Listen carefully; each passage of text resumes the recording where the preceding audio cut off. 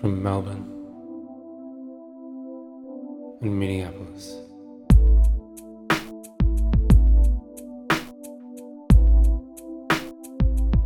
This is For Christ's Sake.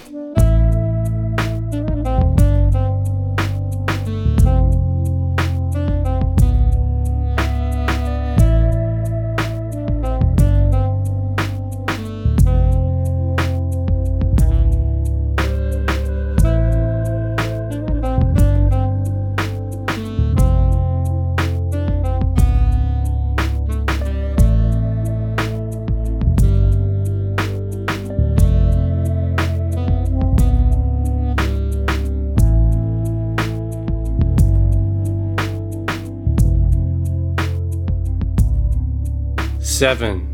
The last time anyone counted, there were 25,000 diseases of man and cures for 5,000 of them.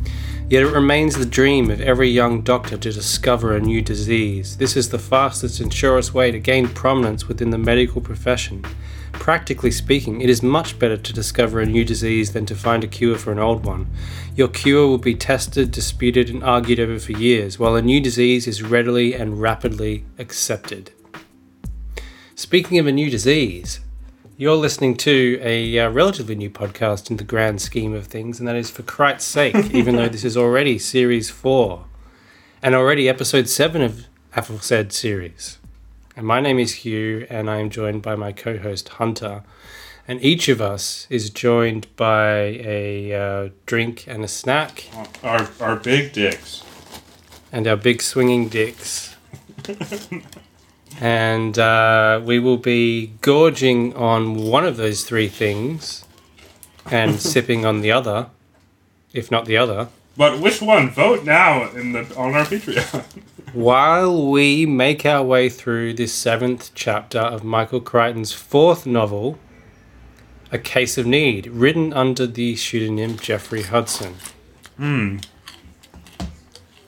Do we need to explain why we chose our signature snack and beverage one more time? Why? No. We need to explain what they are. I have a cup of coffee and some apple. I got a gimlet and salt and vinegar chips. Anyway, it's the beginning of a new week. Or rather, it's Tuesday or Wednesday, depending on where you live. And I suppose you'd like to know what the hell this Case of Need book is all about. Would I or would the person who is listening to this podcast, that theoretical person? Both of you, hopefully. Now, would you like to elucidate yourself? Would I like to elucidate myself? Yes, because you're both people. I don't listen to this podcast, so no, I'm not both people. You listen to it while you're making it, so you can elucidate yourself during the recording session, even if you don't listen to the playback of the recorded episode. Okay. Shut up. What am I elucidating? What this book is about thus far. It's about this... High-level overview. It's about this broad who's dead because she had an abortion. And there's this doctor who is Chinese-American who is in jail because they think he did the abortion. And there's this other doctor who's the main character who is trying to solve the abortion. The murder. So he can get his friend out of jail. Sounds good. Yes. And what goes on in this installment? I feel like you're on a roll. Nothing. I think something happens. He goes to see some guy named Lewis Carr and learns about the circumstances under which she died. We get a payoff to the setting up of the penicillin being the killer, but it didn't really seem big enough of a revelation to warrant it being on the cover of the book, I have to say. Which is that she's allergic to penicillin, and they gave her penicillin, and that maybe... Well, I mean, if it was a really big revelation in the book, it wouldn't be on the cover. So that does explain why an apparent twist was on the cover of the book.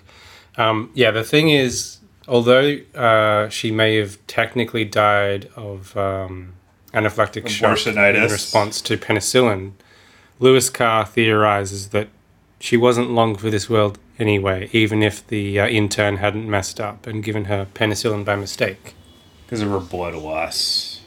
Exactly. She'd lost more than half of her blood, and that means you're a goner one way or another. Hmm. Who is this Carr guy? He's just some guy, right? He was like a medical researcher. I thought this chapter was really tedious, I gotta be honest. It was very tedious. There were like the things it goes into where it's like, all right, fucking hell. Well, like the start of the chapter for one thing. I mean, that first paragraph is fucking tedious. Well, there's one paragraph that has like 3 different footnotes in it. Like, come on, dude. Yeah, that was the one I wanted to highlight as well. It's Actually, fucking ridiculous. I mean, if we're talking about the page of our phone screens, the way it's divided up here, so it's shorter than a regular page. It's basically 3 paragraphs, and we get no less than 5 footnotes on the page. Yeah. One of them is like, oh, when people are under shock, they are thirsty. Like, who cares? Yeah. That is a funny one. Is this his most tedious book so far? Quite possibly. I think this one is the one that I've enjoyed the least. And again, I definitely think it springs from the fact that he has some direct experience in this field, so he feels even more qualified than usual to expound at tedious length. This is like the worst parts of all his other books, like, and there's almost nothing else. Mm-hmm. Like, whatsoever. Like, the mystery plot is not compelling. No. And this is definitely his most nothing book. There's like nothing to latch onto. Like the Barry is not a character. He's just nothing. Like, wait, I thought he was salty and vinegary. Well, he's a little bit salty and vinegary. Just like salt and vinegar potato chips are just a little bit salty and vinegary. But all he exists for is to, shoot medical exposition into your fucking gullet. Yeah, we did question why this book was in first person and in some instances present tense. And he hasn't really answered it because he basically treats us as if he's a third person narrator. Yeah. Or at least the way he relays his knowledge isn't like idiosyncratic or personal enough for it to really feel like a consistent character that you're getting inside of. Yeah, I agree. It feels like the same writer as all the other books, but for some reason it's in first person occasionally. But again, there's like a little bit of drive in his other books. This was just like fucking. It's like getting hit by roadblock after roadblock, I mean, there are some like odd moments in this chapter. I will say, I don't know if this is worth a for crying out loud, but let's highlight them. I didn't think anything was notable. Let's go for it. He's riding and proud. Come on, let's hear it right about now, for crying out loud. I just want you to just kind of unpack this and explain exactly what he means. Okay, go for it. He's in the building where he's going to meet with Dr. Carr, and he's sort of describing his setup, and then we get this bit.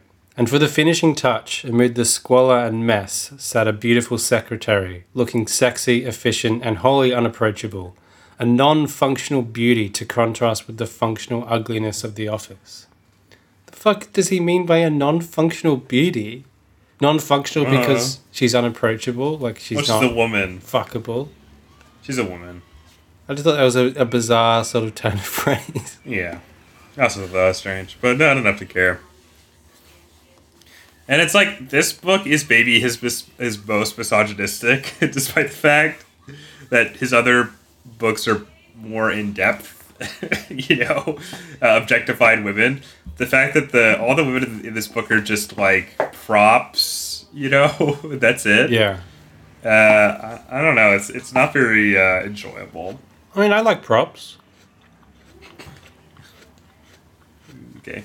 Well, anything else you had to read? I didn't enjoy a single part of this chapter. I thought I struggled through it. I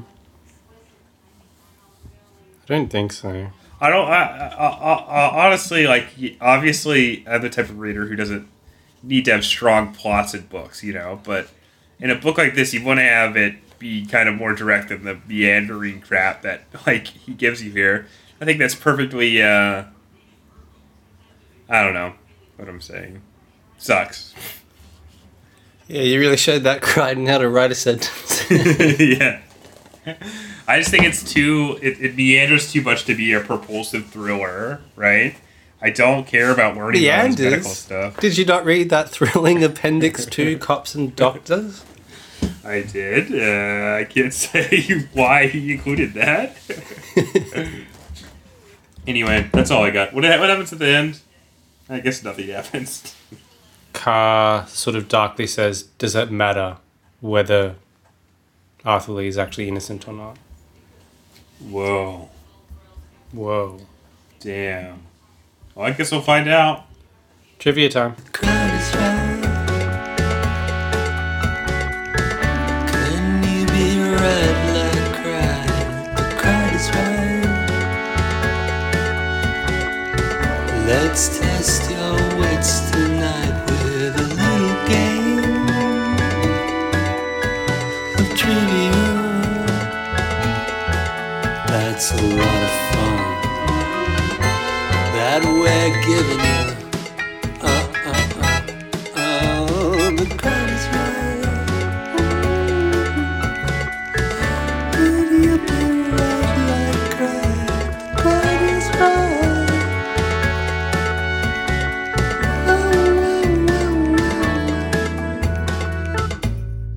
Okay. In which journal did Lewis Carr publish his results? Okay. The New England Journal of Medicine. Ooh, correct. In which journal did Lewis Carr publish his findings after discovering a new disease? I'm going to have to say the New England Journal of Medicine. You are correct, sir. Wow, interesting. Which journal does Barry remove from the chair in Carr's office so he can sit down? I remember this bit. Which journal? What's the name of the journal? It's probably not the same journal. It's not the same one. I'll give you that. The Doctors Association Journal. I don't know. No, it's the American Journal of Experimental Biology. All right. Good. Oh, should have paid more attention. What was Karen Randall's temperature in the outpatient ward? I have no idea. I'm going to guess 102. Correct. What do you mean you have Really? no idea? Yes. Wow. Well, I'll take it. All right. My final question is, as part of the intern's treatment of Karen Randall, he injects her with something called D5. What is this? D5. D5. What is D5? D5.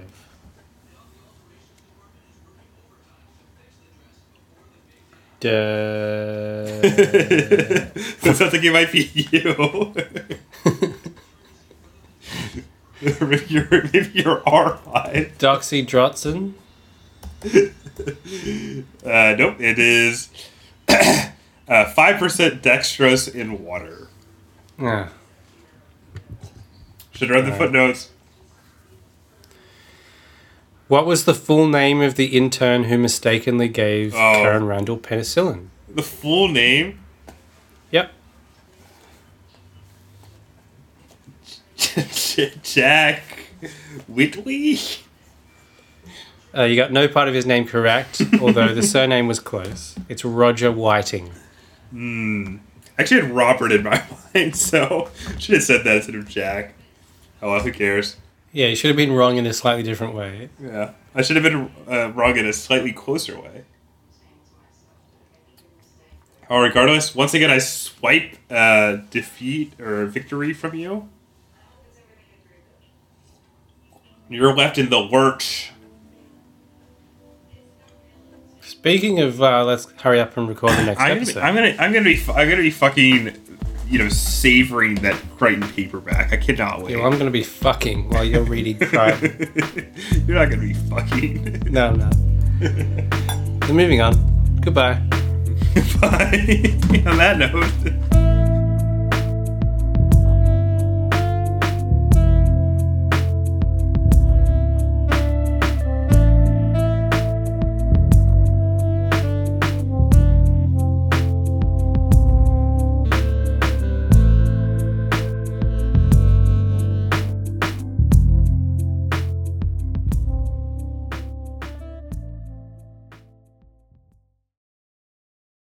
above brown hole.